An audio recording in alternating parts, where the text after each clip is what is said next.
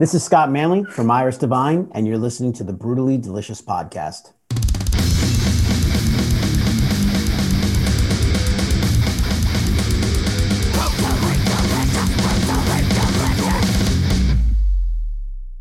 Yeah, that's what happened. Yeah, we got stuff with you. We have standards here, and you do not meet them. Anyway, thanks for joining us. That's my partners, Rena and Chris. Hello. Hello there. Hello. Where are you How are located? you guys doing today? Good. Great. I'm located in Washington, D.C. Oh, so it's Chris. You're in. I was reading it about that you're in Centerville. So I think like most of the band members like live out towards that direction. Like I'm the one lone person who actually lives inside the district. Oh wow. I'm in Sterling. Okay, so this is actually our practice space I'm sitting in right now. This is my practice space. I mean my basement. So, but needless to say, we've adorned the walls with many a band paraphernalia and whatnot. That's so. awesome. And I'm not too far. Was it from hard down to get a place in DC that you could rehearse in? Okay, very good. Was it too hard to what? To like build a rehearsal space in your basement in DC without pissing everyone off around you? You know, my neighbors are pretty cool, but I put some work and effort into, kind of insulating some stuff and making sure, I kind of contained it as best as possible, but it is definitely not perfect. Yeah. I was just wondering, I was like, because DC is pretty, it's like, everyone's like on top of each other, basically. Exactly. Exactly. No, my neighbors are super cool about it. So.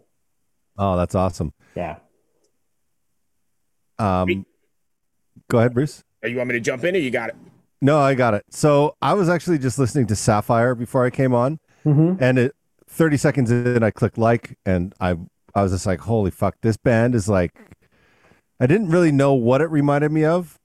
And then I guess the good thing is it didn't remind me of anything, but it gave me that feeling that it reminded me of something. Does that make any sense? It does. That's a nice way to put it. Yeah, it does. I feel like, when Naveed and I had a chance to talk over the song, I remember him talking about some of the guitar stuff. He's like, I'm actually kind of trying to do something that's kind of very Dinosaur Jr. like in this part, especially like in the verses. So like, even though, we kind of, sort of kind of pride ourselves on being like a prog metal band, we definitely have a wide range of influences that come into this. And actually, it's funny.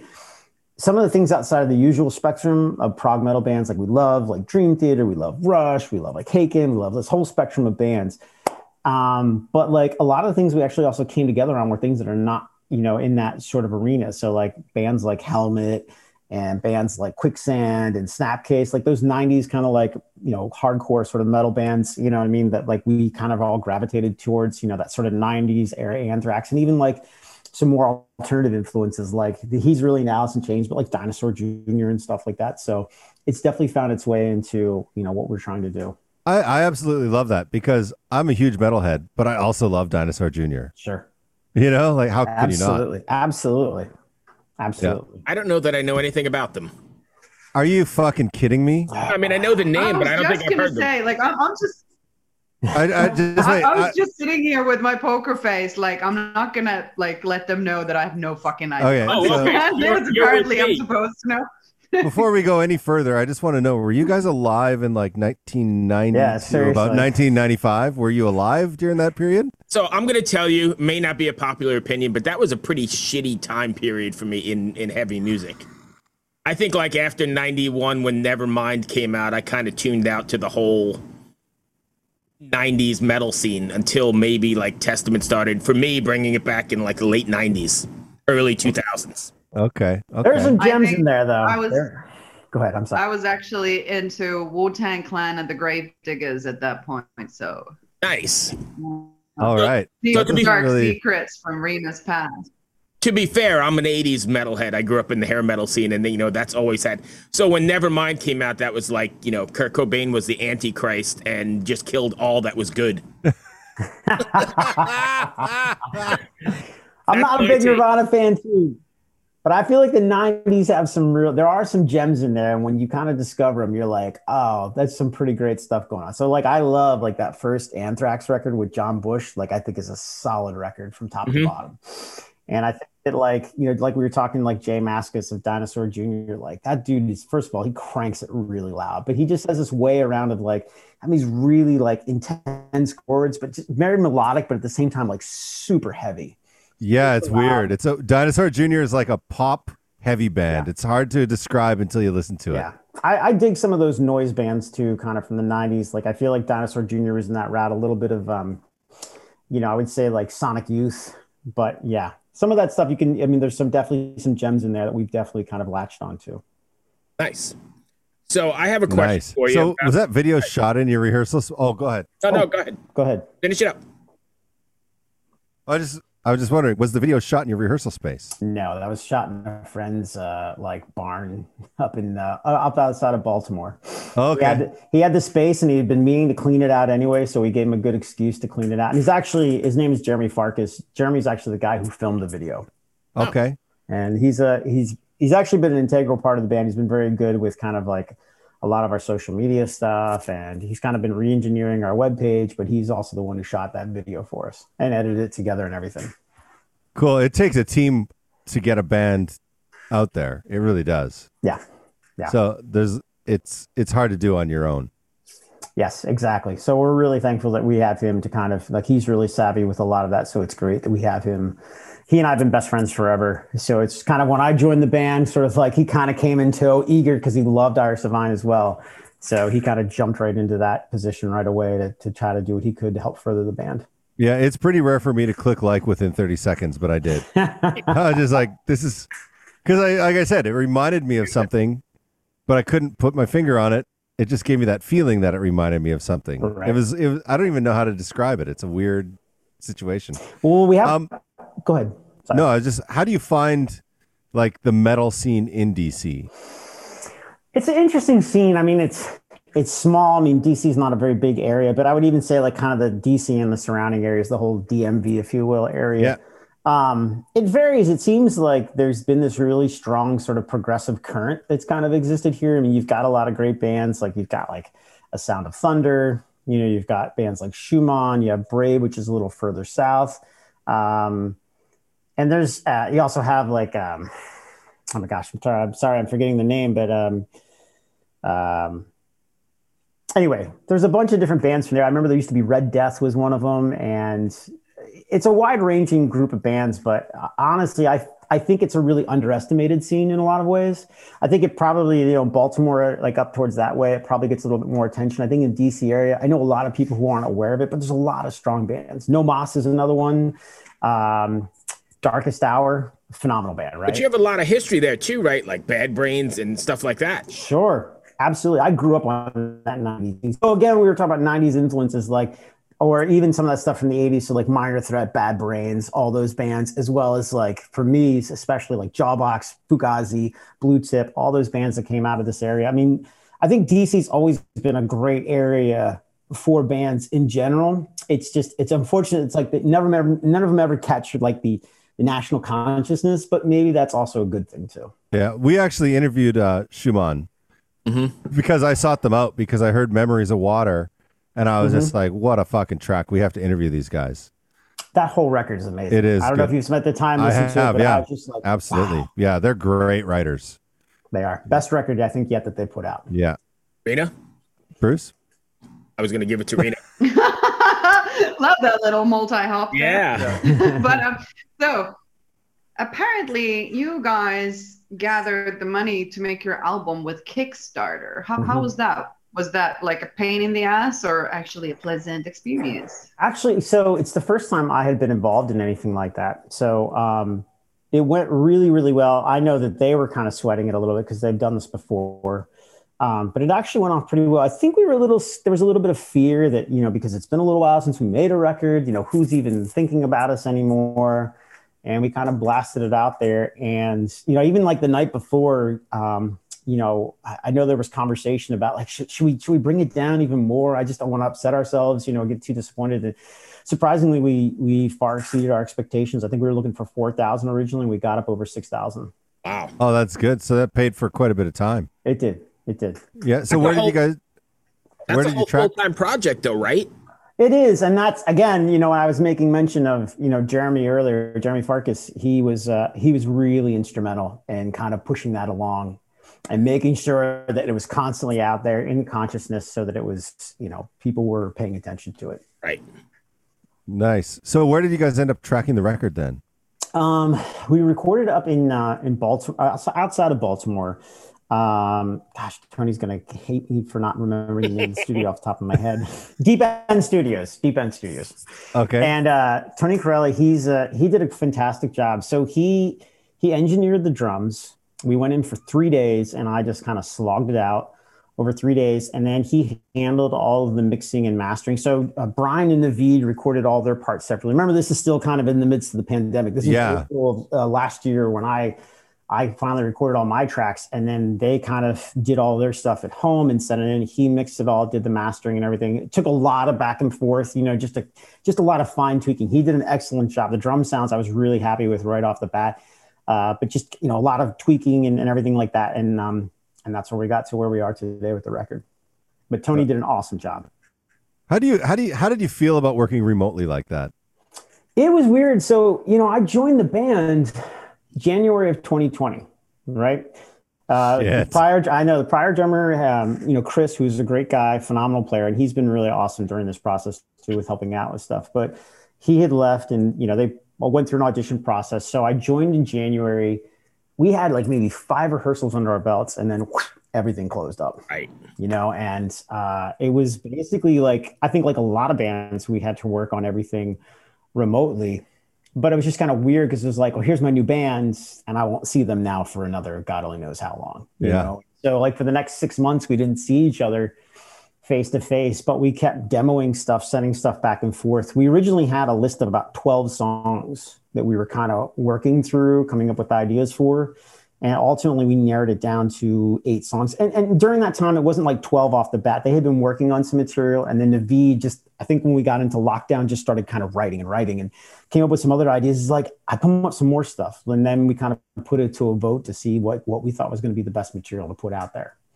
And it was crazy working remotely. And even we did it over FaceTime. I remember Naveed and I would be playing. There was this one song called 13, which the video is going to be coming out for later this week. It's kind of an epic prog rock metal tune.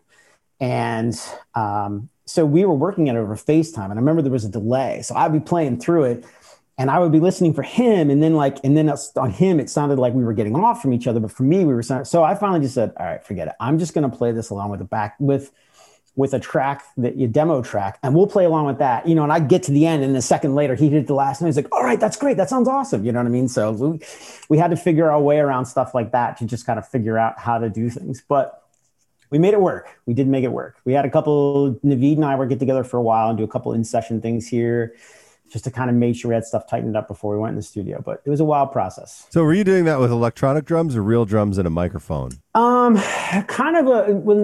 It's like I was using real drums, but I had triggers set up on them so I could record it directly into. So I'd set up these drums because I had to do this like late at night and stuff like that. So I had mesh drum heads on my actual drums. Ah, gotcha. And I had these like rolling triggers, and from there I would feed it into a drum brain, and then and then into Logic, the program and everything. I hope that all makes sense to everybody. 100%. Yeah, so that's how I did everything. I triggered all these like cymbals, and stuff like that with these special types of cymbals, so that like nothing was like super loud, but like I could do it at like 4:00 in the morning if I needed to, or whenever. Yeah. We're using like those. I can't remember the company that makes them. They're like, they put piezo pickups in the cymbals, and then the cymbals are kind of made in a way that they don't really crash or vibrate. Not exactly. Here, I'll even show you what I got. Whoops, hold on a second.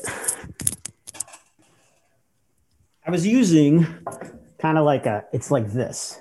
Oh yeah, that's exactly what I'm talking about. Okay, all right, yeah. There would be like something I would attach to it. Like it's not like a rubber one that has something on the inside. Yeah, that's exactly what I did. That's exactly what I'm talking about. I built a few kits for people like that.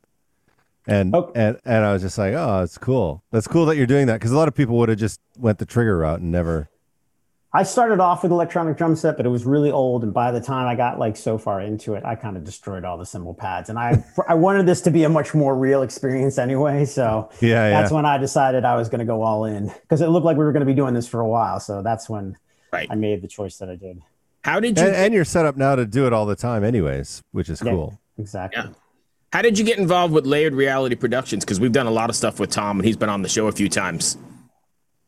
Yeah, Naveed is the one who really established that context. You know, I didn't really have as much conversation with Tom until later on when it came to like the artwork and of course like doing shipping, receiving of stuff that was coming from overseas here. Tom's been really great. He's a nice guy to work with. I think it's funny that it'll be midnight here and he's like, you know, he'll be waking up in the morning. So we'll be emailing each other on opposite ends of the day. Right. But Naveed, I think, is really who made that contact. And I'm not exactly sure how that all came about, but I'm glad it came about nonetheless. He's been awesome to work with. Yeah, Tom's a great guy. Yeah, he is. He is. Funny guy, too. Yeah. Rena? I got nothing after all this gear porn. I'm sorry. Like my brain just goes like when that shit goes on. So I don't know, dude. Tell me about your day. Well, my day so far is I don't know. I've got to go do some stuff like after this. You know what I mean? For just for some medical clearances and stuff like that. Not for anything that I'm sick for, just for work and stuff like that. I have annual stuff I have to do. But what's your day job, dude? I actually work in a hospital operating room. Oh wow. My God. I kind of handle like a lot of the technology stuff in the room. I actually manage a group of people, I should say, that does it. But like when they go in and they're doing minimally invasive surgery and they're, you know, using the video camera and you know, and stuff like that. Laparoscopy. Exactly. That's what I'm involved in. Wow. Thank you for doing that. I can't thank you enough for doing that. Seriously. It's an interesting line of work. I'll be honest with you. I mean, it's not something everybody else does, but nothing kind of really bothers me anymore either. I remember the first time, and I knew it one day when they had like somebody's intestines like sitting on this stand, and I just looked at it. And I was like, that looks like lasagna. Shit, that reminds me.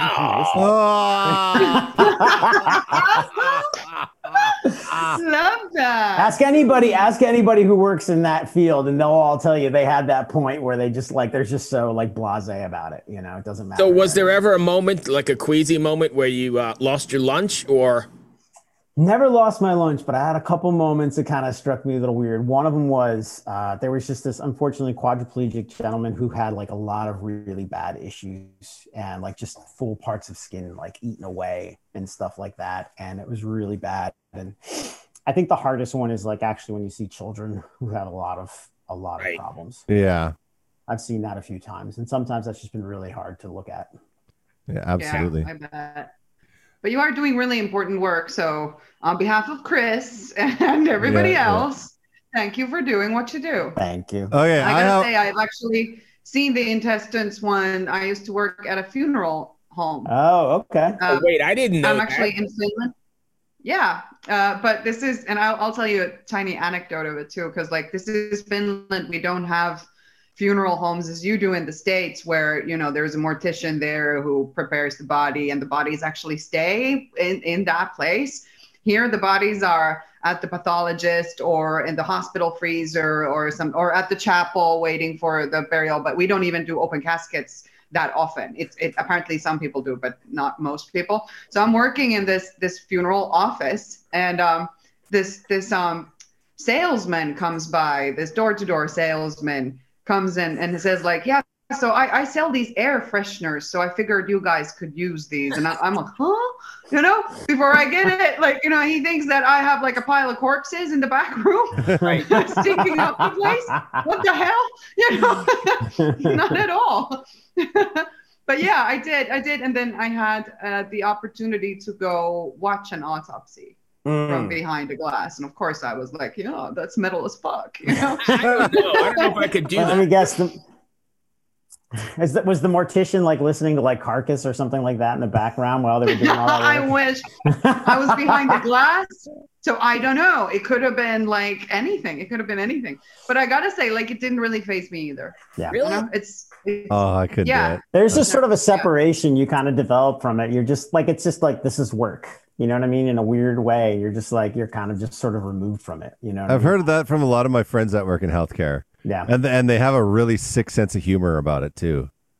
Like, that's true. Yeah, it's pretty like I'd be hanging out with them. I'd be like, "Did you just say that?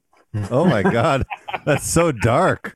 And they're all just like laughing away. it was a part of my job to organize, or at least sometimes I would be in contact with the people who go get the body. If somebody dies at home or whatever, like, you know, you need to transport the body out of there. And yeah, those guys, I can't even repeat the jokes because it would be offensive.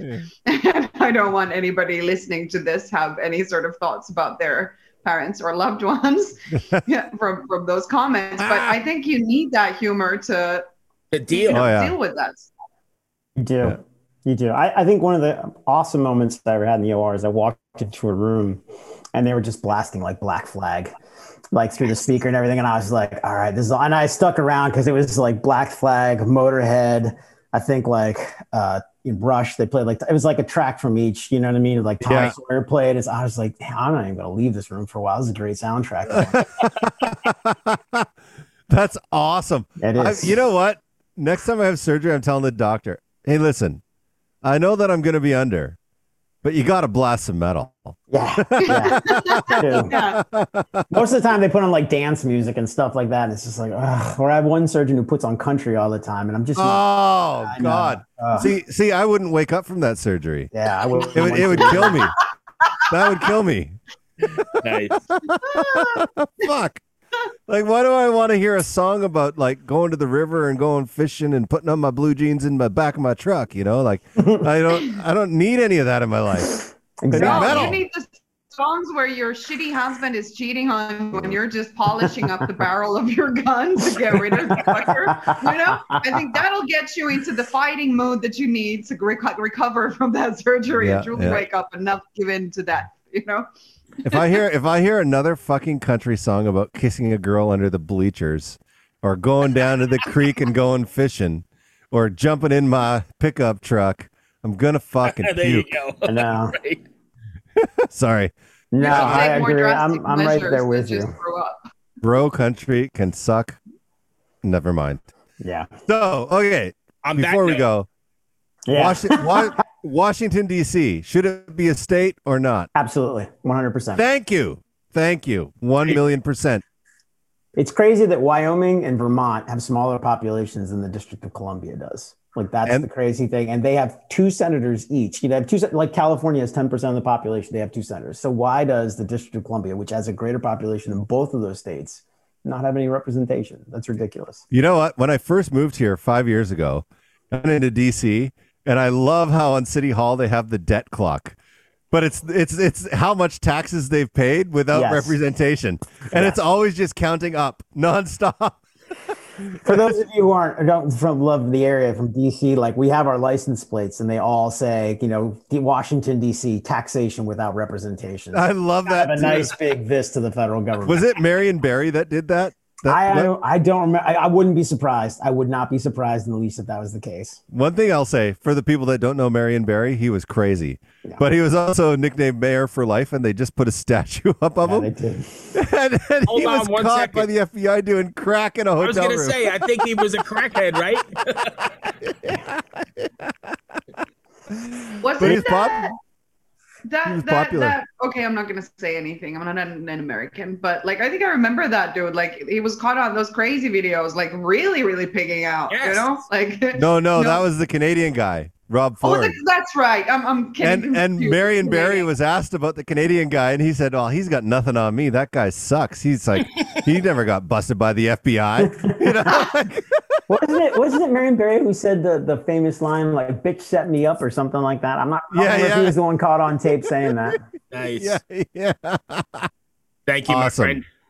Thank you, guys. And keep us appraised of when the new videos come out so we can share it around. We are supposed to have a new video come out this week. I believe it's supposed to air on Friday. It's 4/13, so that's our big upcoming thing. And also send us a message to let us know so we can. Yeah. Also, any shows in the local area, because I'm in Richmond. I don't mind driving up to catch you guys. So. Okay. Yeah, we'll definitely. So right now, I know we have some stuff that's going to be. We're scheduling for out of town right now, but I don't know if we're hitting Richmond. We might be hitting north. We might be hitting around Raleigh, Durham area. I don't know how far that is for you. Well, either way, keep us posted. Thanks for taking the time. I'll keep you guys abreast. We'll do. Thank you, guys. Cheers. All right. Cheers. Thanks. Take care. It was really nice meeting you. Likewise. Yeah. Bye. Hey, this is Aaron from No Simple Road. I'm inviting you to come hang out with Apple, Mel, and I as we talk with the musicians, artists, chefs, authors, and beyond from the world that turns us on. We're reaching into the improvisational music scene, the psychedelic culture, the festival world, and getting to know what makes the people tick that create those scenes. Come join us on the long, strange trip over at No Simple Road.